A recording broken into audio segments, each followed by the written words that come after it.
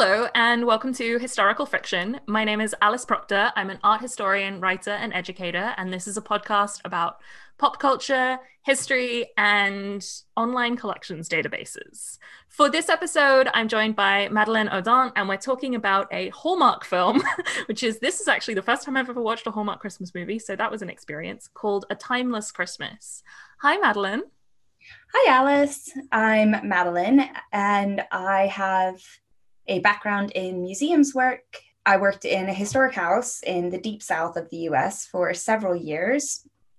It was a historic house operating sort of as an estate home with an attached museum. I came over here, went into slightly more museums and collections work. And I also have a fondness for romance novels and romance fiction and have quite a lot of opinions on that too. So I don't watch too many Hallmark films, but I've got a lot of feelings about them.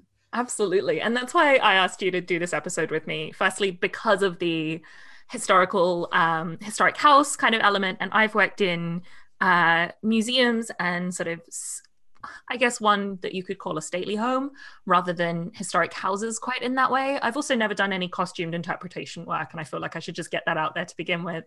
But I definitely associate you with being kind of connoisseur of the romance genre. So I thought that you'd be a good person to talk to about the tropes that this film hits and especially the ones that it misses.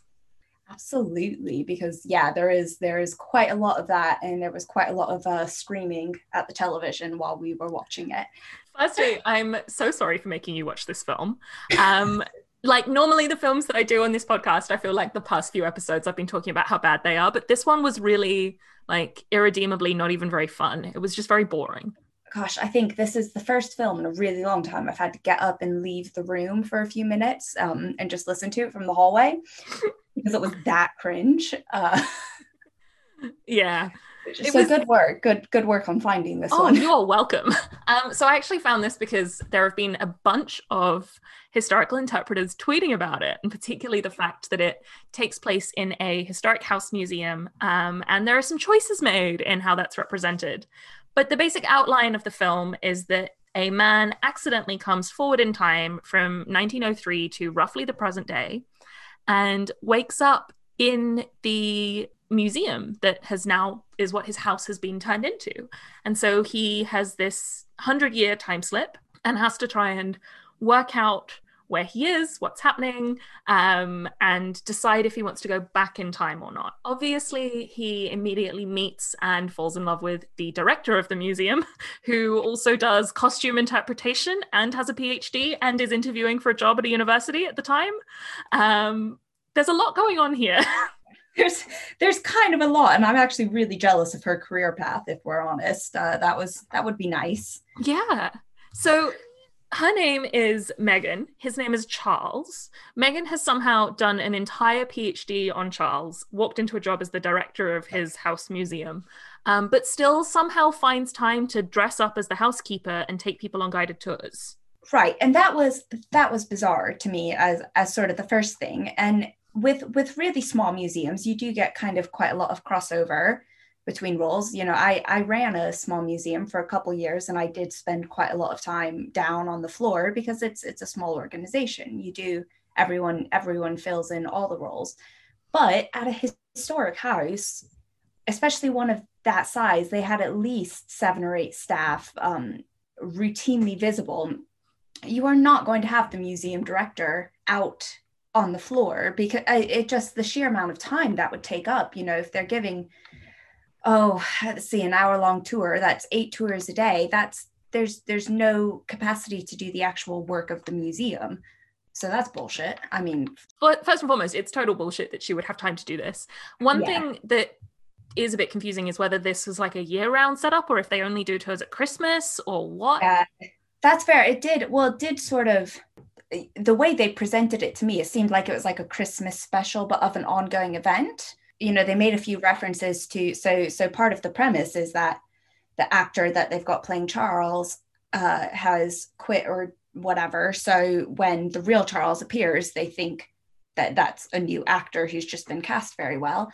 But the way they sort of did that did imply to me that they were doing the tours year round, but just with a Christmas special, Yeah. which does line up with how a lot of historic houses run tours. They'll do the same thing and then just alter what's on offer very slightly for the seasons, which is largely a good business model. Oh, yeah, definitely.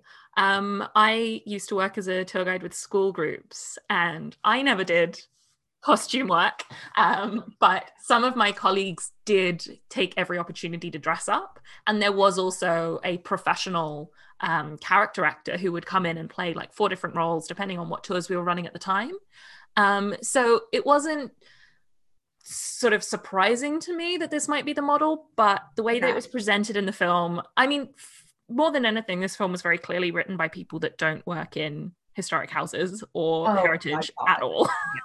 Yeah, well, and I think that's what got me even right from the beginning, was just the sheer disrespect for artifacts and object handling that happened. And okay, so the one bit I liked was when Charles wakes up and his entire desk is covered in like plexiglass, like they've preserved how his desk was abandoned. Because yeah, we had that exact thing where I used to work. You know, there was the founder of the university's desk, but everything was sort of covered.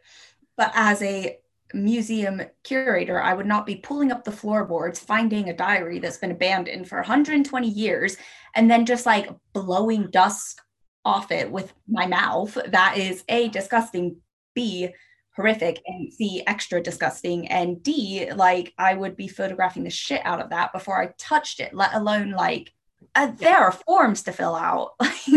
Oh, so what happens to kind of create the time slip is that Charles has bought a stunningly ugly Christmas clock. It's always referred to as a Christmas clock, which isn't a thing. It's just like a jauntily decorated clock with some really shoddy engraving on it that he's bought as a gift for his fiancée. And it's got some little rhyme on it about how you wind it at a Christmas moon, which is not a thing that exists. You will be taken to meet your true love.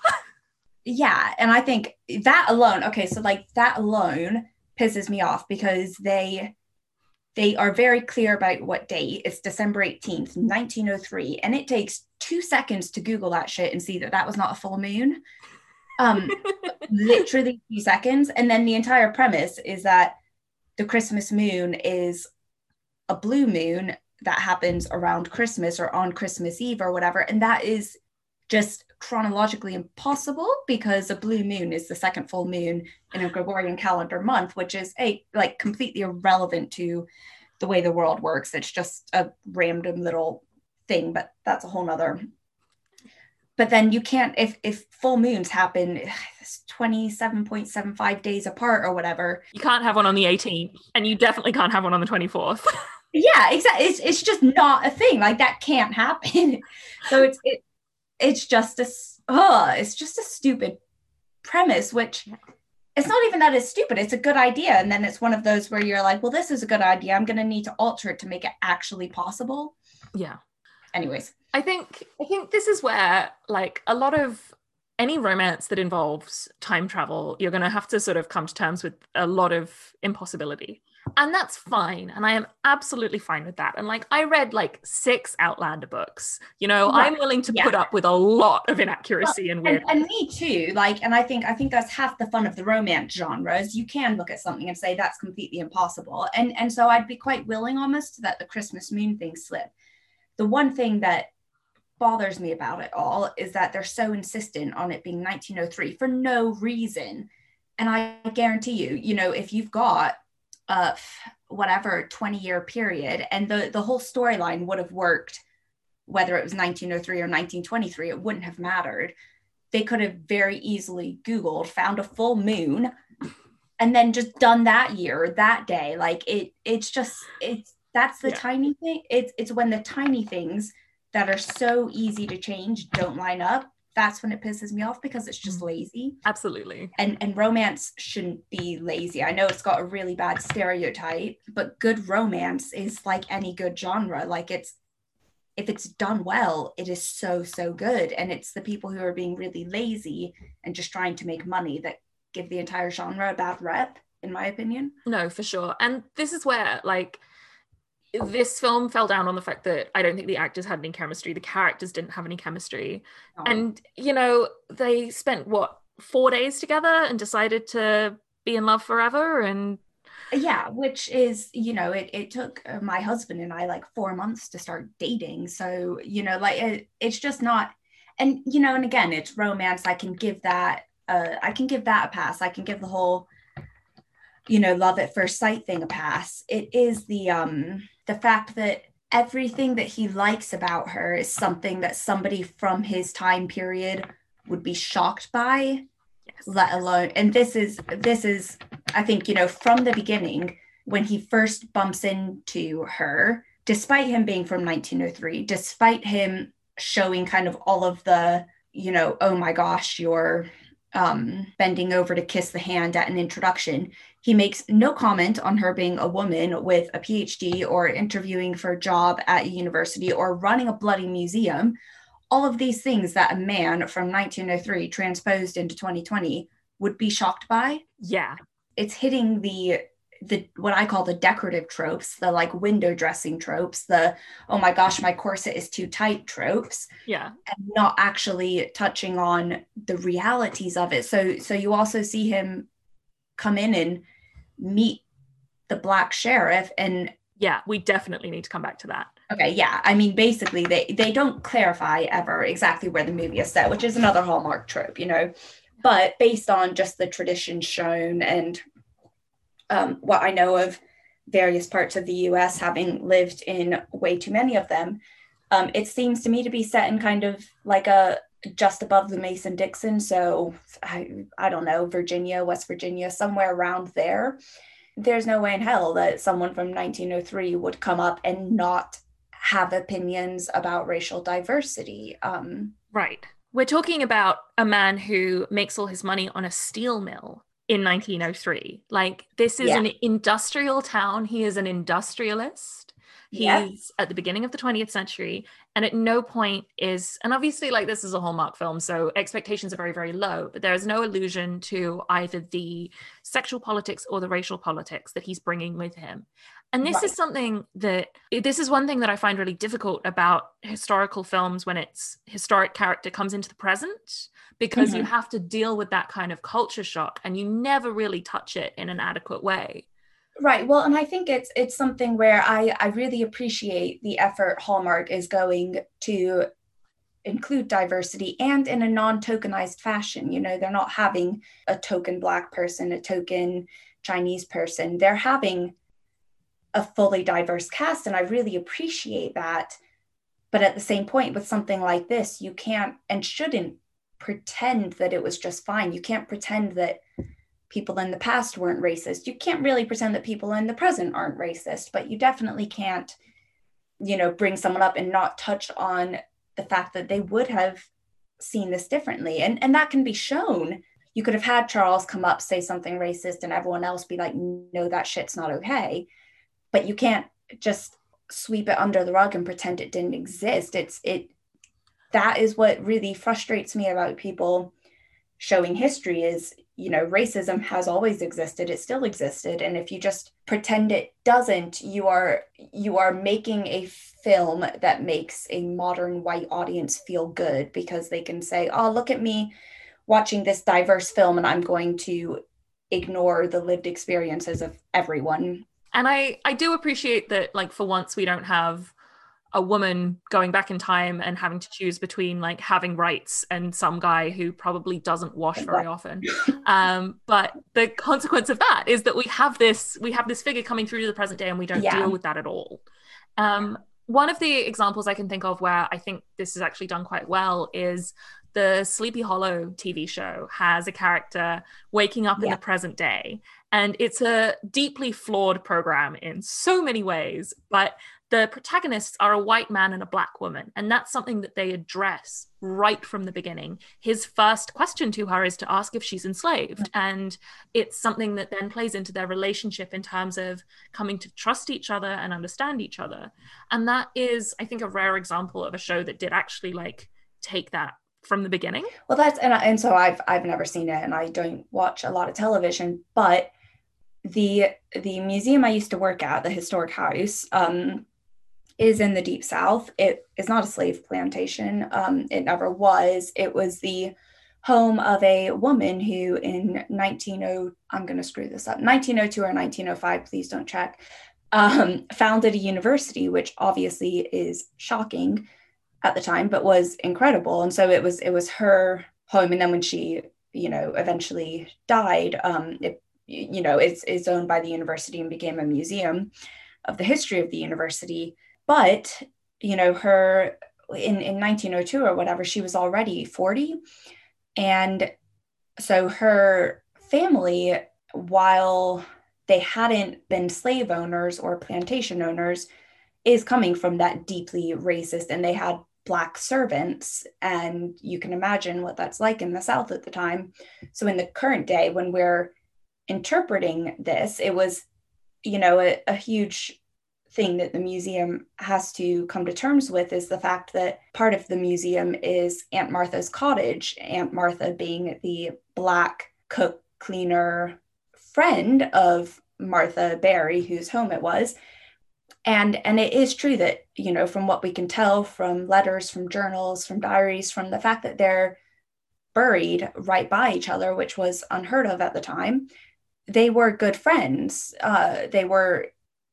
But we still know there was still going to be a racial dynamic at play there. So it's something that has to be kind of consistently examined and dealt with. And every historic house that I've ever been to has some version of that story. Now, whether or not they actually deal with it or they ignore it is a different matter. But a historic house of this time would have had to touch on, if this was a real museum, this house in the film, they would have had to deal with that, especially because they have actors of color playing several characters throughout their little tour.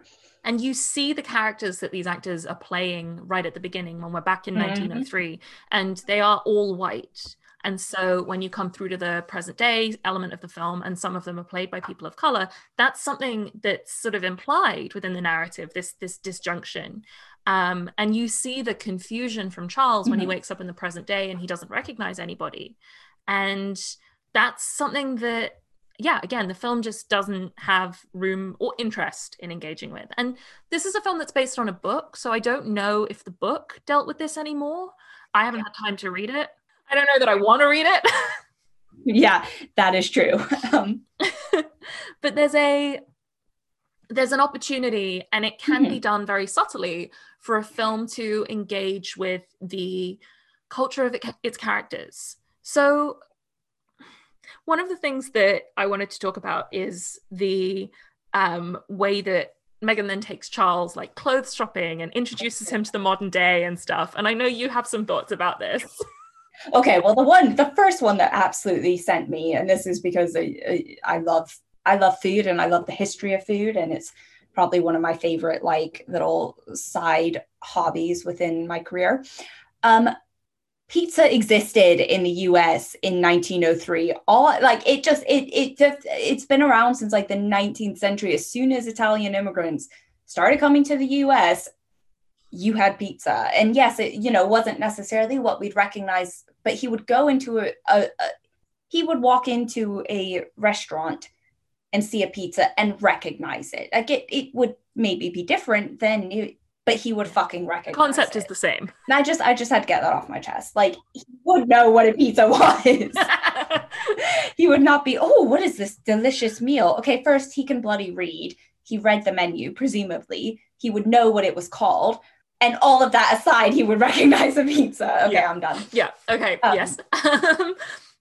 My personal version of that is that at one point they sing "We Wish You a Merry Christmas" and he complains, oh my God, yes, about the fact that he doesn't know the song. That song has been recorded and written about since the 18th century. It was documented for 200 years before this guy was even born. Yeah, well, and along those lines, I will say one of the songs that they were singing as part of their tour, I can't remember what it was. I'd have to watch it again. Don't watch it again. I won't watch it again, let's be honest. But the tune has changed, and Yeah, and I know this because being in a historic house museum, we actually used to do this as part of one of our tours where we would sing Christmas carols with the tunes that they had in the 19th century because that's because a historic house educates. Yeah. Ugh, they just missed a golden opportunity to like actually and this isn't like difficult to find knowledge. Like this is not unique something that only historians or academics know, which they could afford to have one historic consultant on staff. But even if they didn't, this shit is like Googleable. Yeah. And I mean, I don't know exactly where they filmed, but I'm pretty sure they filmed in a historic house. Like, I'm pretty sure it was in Canada. Okay. The fact is that if they filmed in a historic house, presumably there would have been a supervisor from the staff at that historic house there to at least say, please don't bring hot drinks into the historic living room. Yeah, well, exactly. Oh my God. It's like that one scene from The Mummy where like he's like watching the papyrus and an open candle flame, and you're just like, what the? But then the other, okay, sidetrack, but towards the end of the film, when she finds the Christmas clock and then turns to some secretary at the university and is like, I have an idea. And then is shown walking into the house with this clock just like in her arms or whatever. And it's like, no, that's not how artifact loans work on 18 different levels. That's not how artifact loans work. And like, yes, okay, I can forgive carrying a clock really close to your body because if you've got a heavy artifact, that is the safest way to do it usually. But that's the sheer amount of fucking paperwork and like just no, that's no. One of my absolute favorite scenes in this is where they decide to go looking for the clock, and the assistant director of the museum takes them down into the basement, and you can see there's just all this shit that hasn't made it onto the displays, and he's like, I spent like 2 years down here cataloging everything. That was the one bit where I was like, I think this is even in my text messages where I was like, they got one thing right. That is exactly what an artifact store looks like. It's chaos. It's utter chaos. And I didn't see what database they were using, but I kind of really wanted to because I could every database system is entirely messed up. But also the one bit of that I slightly disagree with, it was he was like, if it's not in my database, it doesn't exist. And I call bullshit on that because every single museum has like 1,000 things at least that aren't in the database, and they just like show up eventually, and you're like, everyone's got a mystery cupboard. Everyone's got a like weird shelf. Everyone. Yeah, exactly. And sometimes like, well, it goes both ways. Sometimes it's like, oh, this artifact is on this shelf and no one checks it for 20 years and then it isn't. Or it goes the other way where everyone just assumes that somebody else has accessioned the artifact, and next thing you know, it's been a century, and to the point where there's a whole like phrase of like found in collections for we have no idea where this came from, but I guess it's ours. Yeah, so I did actually love that because the sheer chaos in that basement store was like, yes, this is accurate. At the same point, nobody who's actually ever worked in a museum would be like, well, it's not in my database. I would be like, it's not in my database, therefore we have not a hope in hell in finding it unless we ask some of our volunteers who've been here for 50 years because they probably know.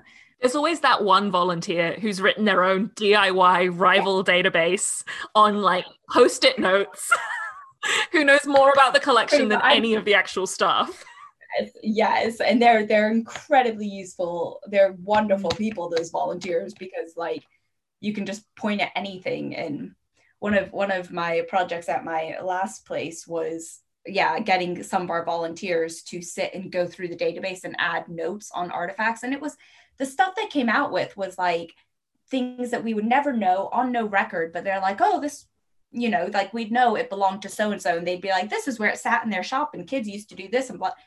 Wonderful shit. It's like that stuff needs to be recorded because otherwise it's going to be lost when and if those volunteers ever have to stop working for. But it's I can't remember how we got here. It was just the absolute audacity of a guy saying if it's not in my database it doesn't exist, which is just unacceptable behavior. I was, so the same historic house that I used to work at, remember I got sent to, we were sending like a chest of drawers out on loan, to another part of the university. It wasn't going far. So I got sent to like clean it, and it was supposed to be empty. So I got through cleaning it and I find like a pile of handkerchiefs, and they had like no numbers. So I texted the curator and I was like, hey, like, do you want me to like keep these in here, put them into store? They're not accessioned. And she was like, where did you find those? And I was like, in the chest of drawers, in the secret drawer that's like under the other drawer. And she was like, in the what? Oh my God. And this chest had been in the museum since the founder of the university died. So going 70 years at this point, and no one had. So literally, like the shit you find in museums. That's incredible. I worked in a museum where we had a lot of like very random little bits in the collection that had been sort of donated by classic kind of accumulation of stuff. Yeah. And it was a weird building because the original building had been destroyed, but several of the rooms had been recreated within this new building. And so we had a lot of stuff that was sort of vaguely in the place that it had been historically, but we didn't really know anything. And a number of the people who had worked there as volunteers had done their own research on stuff. And so we just had this big binder that was like, anytime a volunteer got really obsessed with something, they would just write their own little information about it.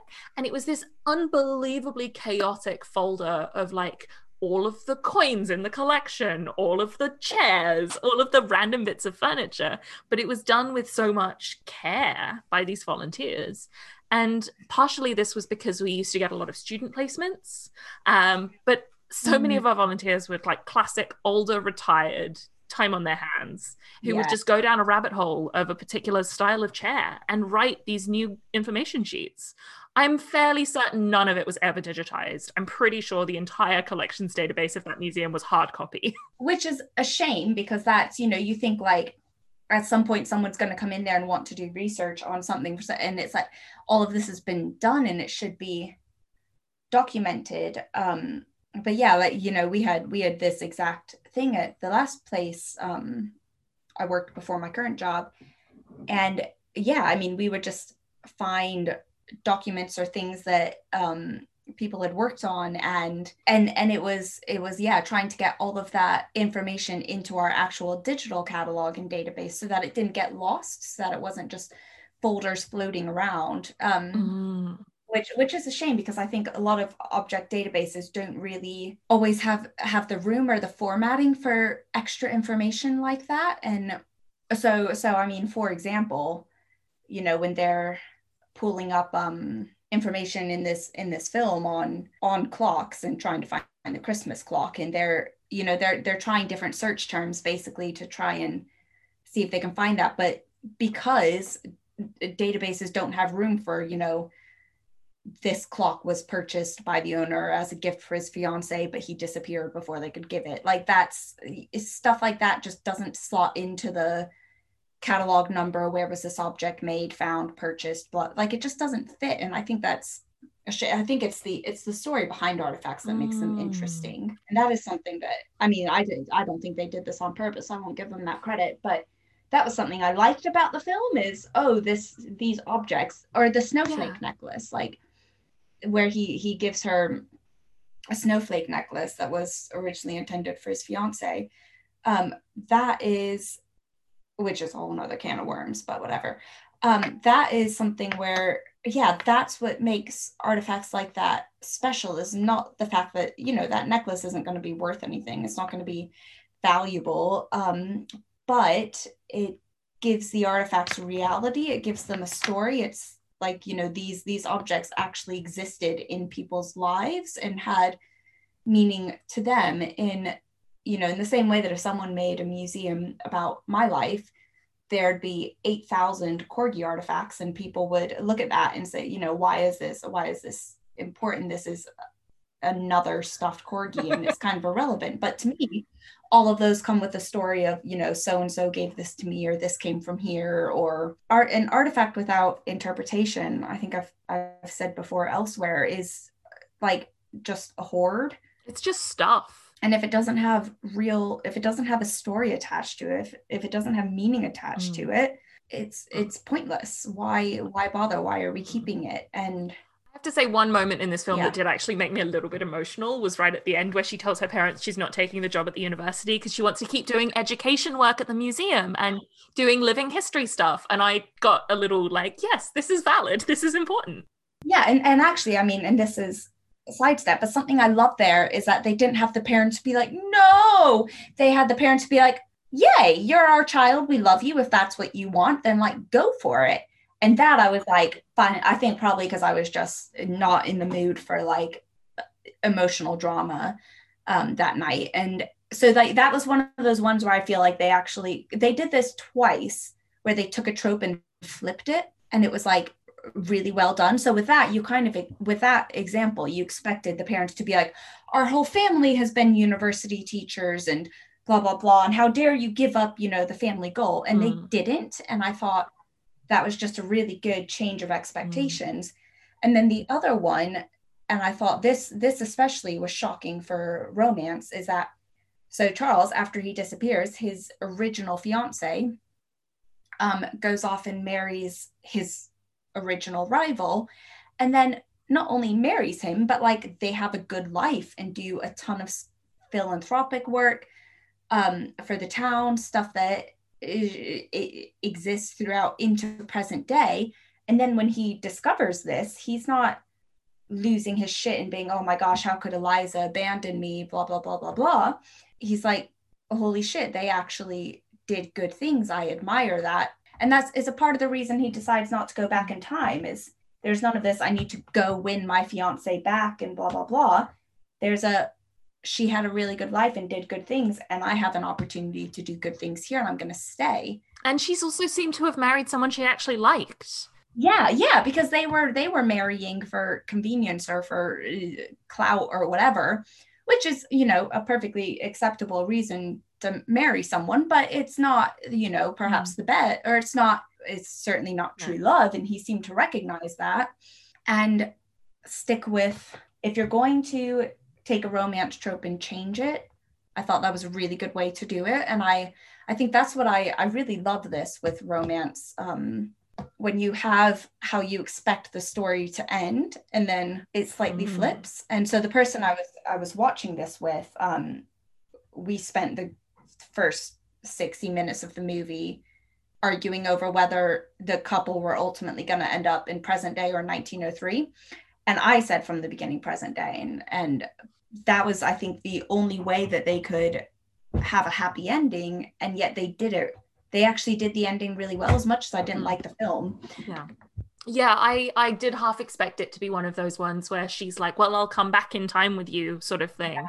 And the way they set up her character to be so obsessed with this history and so obsessed with him in particular made me think there was a very decent chance that they could have turned it around and said like, oh, we'll go back to 1903 together and save the factory and all of that shit.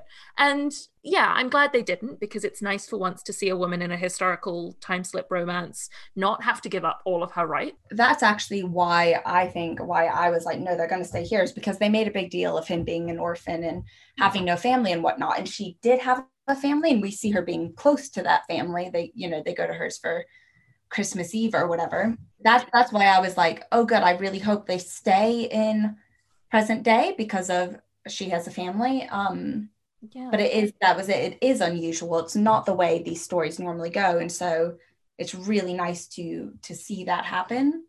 Definitely. What was the budget of this museum? How much money did they have? Oh my God, do not get me started. When they okay, first, let's see, we only see like maybe 10 rooms in the house, but they imply that, okay, they have a lot of weddings and events, and that's why they have some hotel type rooms, which fair, that is a good way to make money. But you are not on that budget, and with tours that you can't charge that much for, you are not going to have the budget to have a staff Christmas party where everyone is dressed up in historic costumes, but like fancy historic costumes. You're not going to have the budget for the cars and the drinks and the do not get me started on Christmas trees with glitter in a historic house. I will throw something. Oh my God. Truly, that was the one thing I think I absolutely lost my shit at, because I tell you, like, historic houses, anything and glitter is going to be the end of your life. I think the moment that made me really like actually squawk was when the assistant director of the museum said he wanted champagne towers in the historic galleries. And like, no, Absolutely not. no. And also like the fact that they were serving tour guests cookies in the historic house. I'm like, okay, even if your carpets aren't original, even if they're replicas, even whatever, no. Rodents. Yeah, rodents, bugs, just crumbs. Problem. I like no. We used to host a ton of wedding receptions outside, and the weather is more predictable, so you could do this. But we would open the house for tours to the wedding reception as the couple's coming over from the church, because American weddings are a slightly different format than British ones. You know, you would have a champagne reception out front, and then if guests wanted to come through the house, they left their drinks outside, they left their food outside. Like the receptions in the garden, and the house is open for like for seeing. Yeah, I think once we had the president of the university had like a fundraising dinner inside the historic house, and when I tell you, that was the most like stressful night of, I was assistant curator by that point, and it was the most stressful night of our lives, because like the carpet was not original, it was a replica.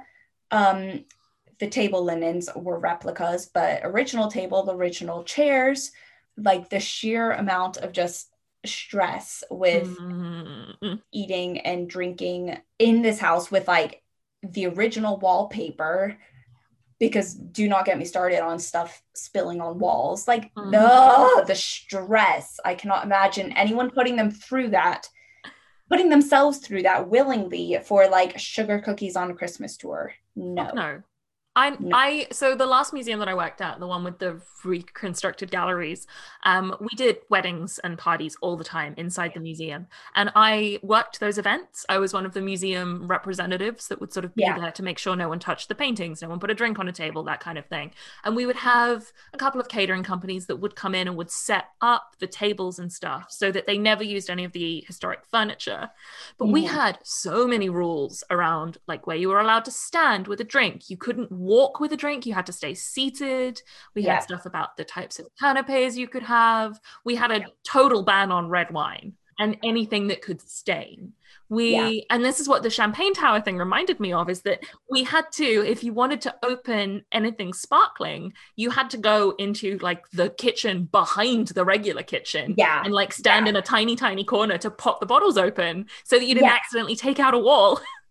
Yes. Well, okay. And so at the one point in this film, when they're preparing for like the staff Christmas Eve party, and they're trying different historic recipes, and that's when you get that really tropey, like, oh, here, taste this and see if it's okay. And she sticks a spoon in his mouth, which is never as sexy in real life as it seems in films, because it's just always like, oh, it's too hot, or oh, you're kind of like tilting in the, anyways. Yeah, someone always ends up drooling. It's never quite as hot as you think it's going to be. Delightful. They're cooking in the historic kitchen with historic copperware. What the fuck? Like, this made me so mad. Okay, first, that's a massive electrical hazard and just dumb. And second, no, it's set up. It's not even like a historic kitchen that is been subtly reworked to have modern catering. No, it's a straight up historic kitchen. Yeah, like okay. First, you're not going to be able to cook modern recipes the same way in there, because just it's the difference between cooking on, like, they're doing recipes made for a modern hob on basically an aga, and it doesn't work. It doesn't translate. Yeah, you can't set an aga to 400 degrees Fahrenheit. That's not, even if you are working in a historic place and you're making a tour out of cooking in the historic kitchen, you are going to prep that shit elsewhere and then bring it for the tour. You're not actually going to do it in I've met a couple of people that have done cooking demonstrations as part of like living history work and reenactment stuff. In that case, you've got like a modern version of an old-fashioned looking kitchen. You know, underneath your wooden tabletop, you've got a gas stove, and it's a very different setup. This actually reminded me slightly of where I used to work had all of the bedrooms have en suites, which is kind of unheard of for a 1920s house. But the owner was just really keen on everyone having bathrooms, which is cool. But it means this house has, I want to say 5 bathrooms. Occasionally, you'd have, so the museum is like, a quarter of a mile, half a mile from the historic house. So we'd have visitors like, oh, well, if I need to use the toilet, why can't I use one in the house? And we're like, because they don't flush, because the plumbing is 1920s America. And like, that is not a good idea. Oh my God. The electrical wiring in the house is antique, and it's kind of the, so the lights that we generally use for tours and stuff are like, all have been rewired, and they're all hooked to like a control panel. But you can't just walk into a room in the house and plug a Hoover in, because there's because the sockets are different. So a lot of what irritated me was they're talking about how the house has been preserved in its exact form since 1903, and it's like, well, clearly it hasn't, because you've got Christmas trees with lights plugged into that wall. You've got TVs in your hotel bedrooms upstairs, like, yeah, which is also just, and you've got a stove with temperature settings. So yeah, and no security, because when she can't find somewhere for him to stay, she just walks into the museum in the middle of the night and dumps him in a hotel room. To be fair, she's the director. Although I have met a lot of museum directors that do not know how to work the keys or fire alarms for the museums at which they work. That is true. I think, yeah, like the museum I used to run, so in the last couple months of lockdown was like, oh, I'm a night person, so I was like, oh, I'll stay here until 8 or 9 p.m. working, because that is my jam, so I can totally see someone that panned out to me. But at the same time, you never see her say, oh, you're staying in this historic house hotel overnight, but I've got to set all the alarms, so don't go through this door, you're going to set everything off. Which is a thing that like I remember we used to when we were prepping to open a major exhibit once. And so the head curator and I were working in the historic house at 2 a.m. because, again, we were both night people and we were on a crunch. I'm not saying this is good working practice. I'm just saying what we were doing. But, for security, while we were in the building, we still had all the external alarms set. So her, I think, husband, now fiance at the time or something like that, brought us coffee at like 3 or 4 a.m. and we had to go disable the whole system so that he could actually bring us coffee. And then we just made him stay and help us. Mm-hmm. Good man. There's so many little nuances like that wouldn't have taken much extra effort to show, but it's kind of along the same lines as the snowflake necklace, which we originally see being in a locked display cabinet. And he just like then suddenly has it in his hand and gives it to the curator. And she doesn't make any comment about like, how did you get that out of the locked exhibit case? Because that's what I would do. I would be like, what the fuck are you doing? What the fuck are you doing? This is an artifact, which is just really, really poor object handling throughout this entire bloody film. And at every given point, like, there's just no, the fact that at one point he picks up his old like toothpaste case and squeezes it, and I'm like, no. He just takes his toiletry box out of the cabinet downstairs and is like, oh, I found my toothbrush, it's fine. Yeah, and like, okay, first that was funny. That was funny because you do not want to use century-old toothpaste, but why did she just let him squeeze that? Why did she also the leather would have like degraded beyond any point by that. Like toothpaste is kind of acidic. That's just not a thing that was going to happen. That One trope that this film does is the references to historic figures so that he's from the past.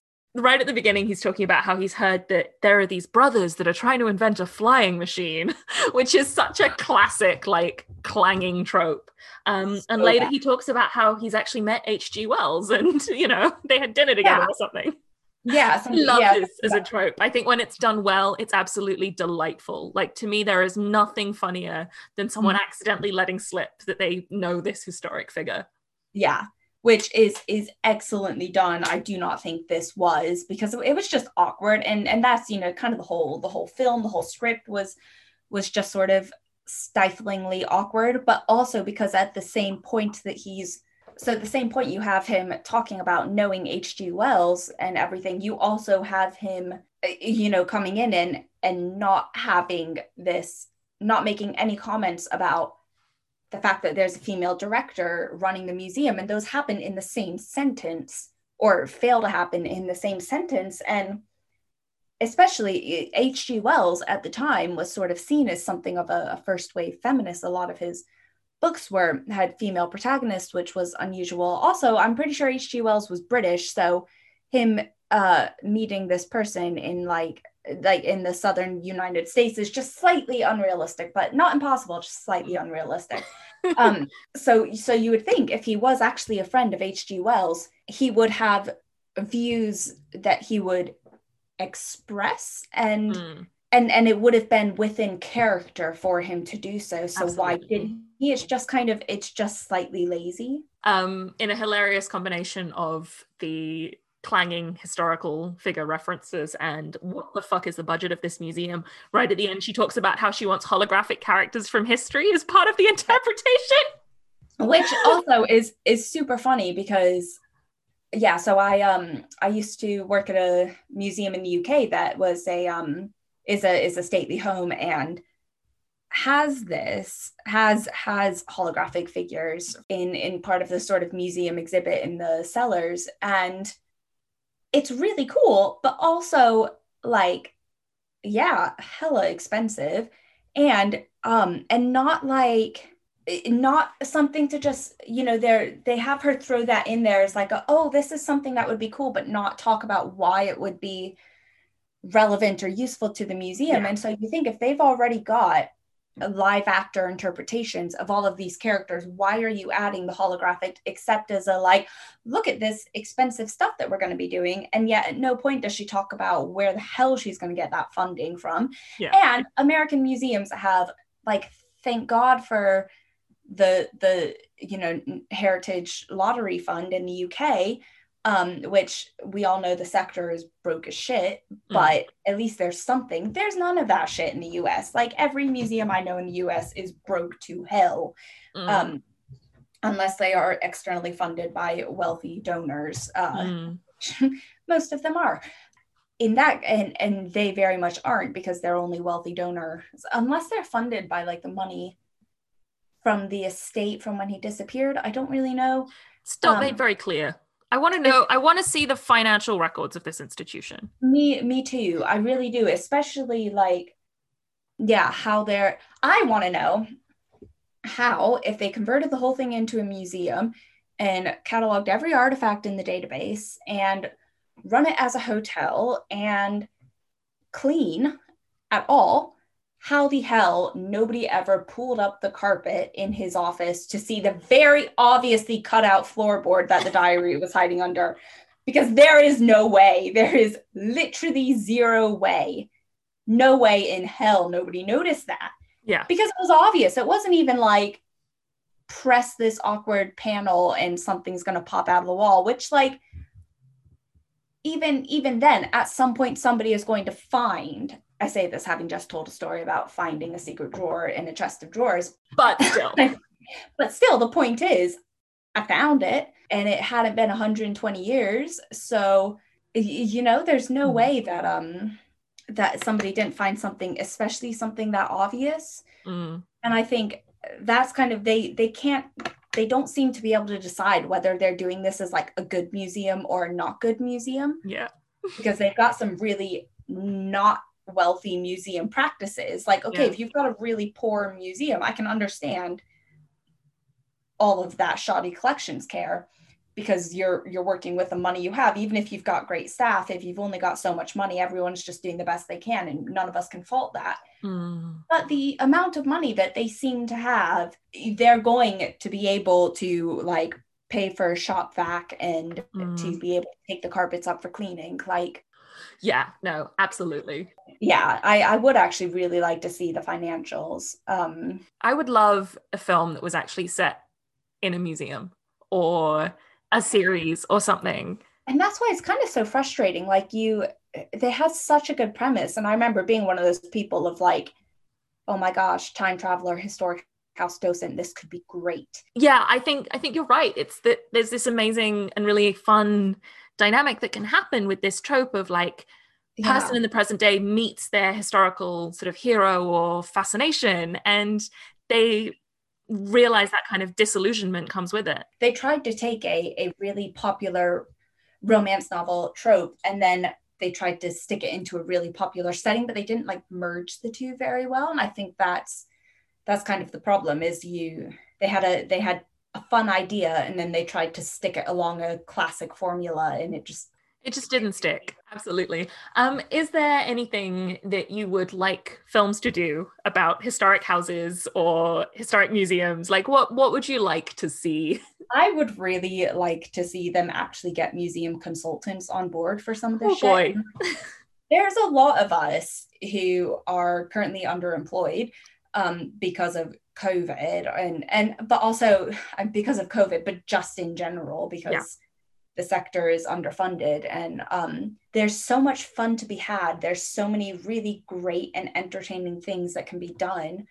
I just wish they would hire some people to A, give them ideas, but B, also tell them what is and isn't realistic. And if it's something that they want to do and it's not realistic, find a way to make that justify that choice. Exactly. Like there are ways to accomplish something while still making it realistic. You just need someone who actually knows how the industry works to have that happen. Yeah. I mean, both of us are available. Yeah, seriously. Like we have so many thoughts on this. I am happy to come in and tell you all the weird shit that you can actually find in museum stores. I did actually consult someone writing a script about where the main character was a museum curator, called me and we went through some things about like whether it would be realistic for this guy to be going to auctions and the kind of display and like what his academic background would be and that sort of thing. And that was amazing fun. And I'm always up for that. It is. I think also the thing to recognize is that there's so many levels and types of museums. So something that's realistic at one of the big nationals is going to be very different than what's realistic at a small local museum. So sometimes if you want to get away with a storyline, all you've got to do is pick your museum wisely. And like, I have worked at all of them. So like hire us and we will tell you what is and isn't realistic and what you can get away with and what you can't get away with. And if you want to get away with something, how to do it.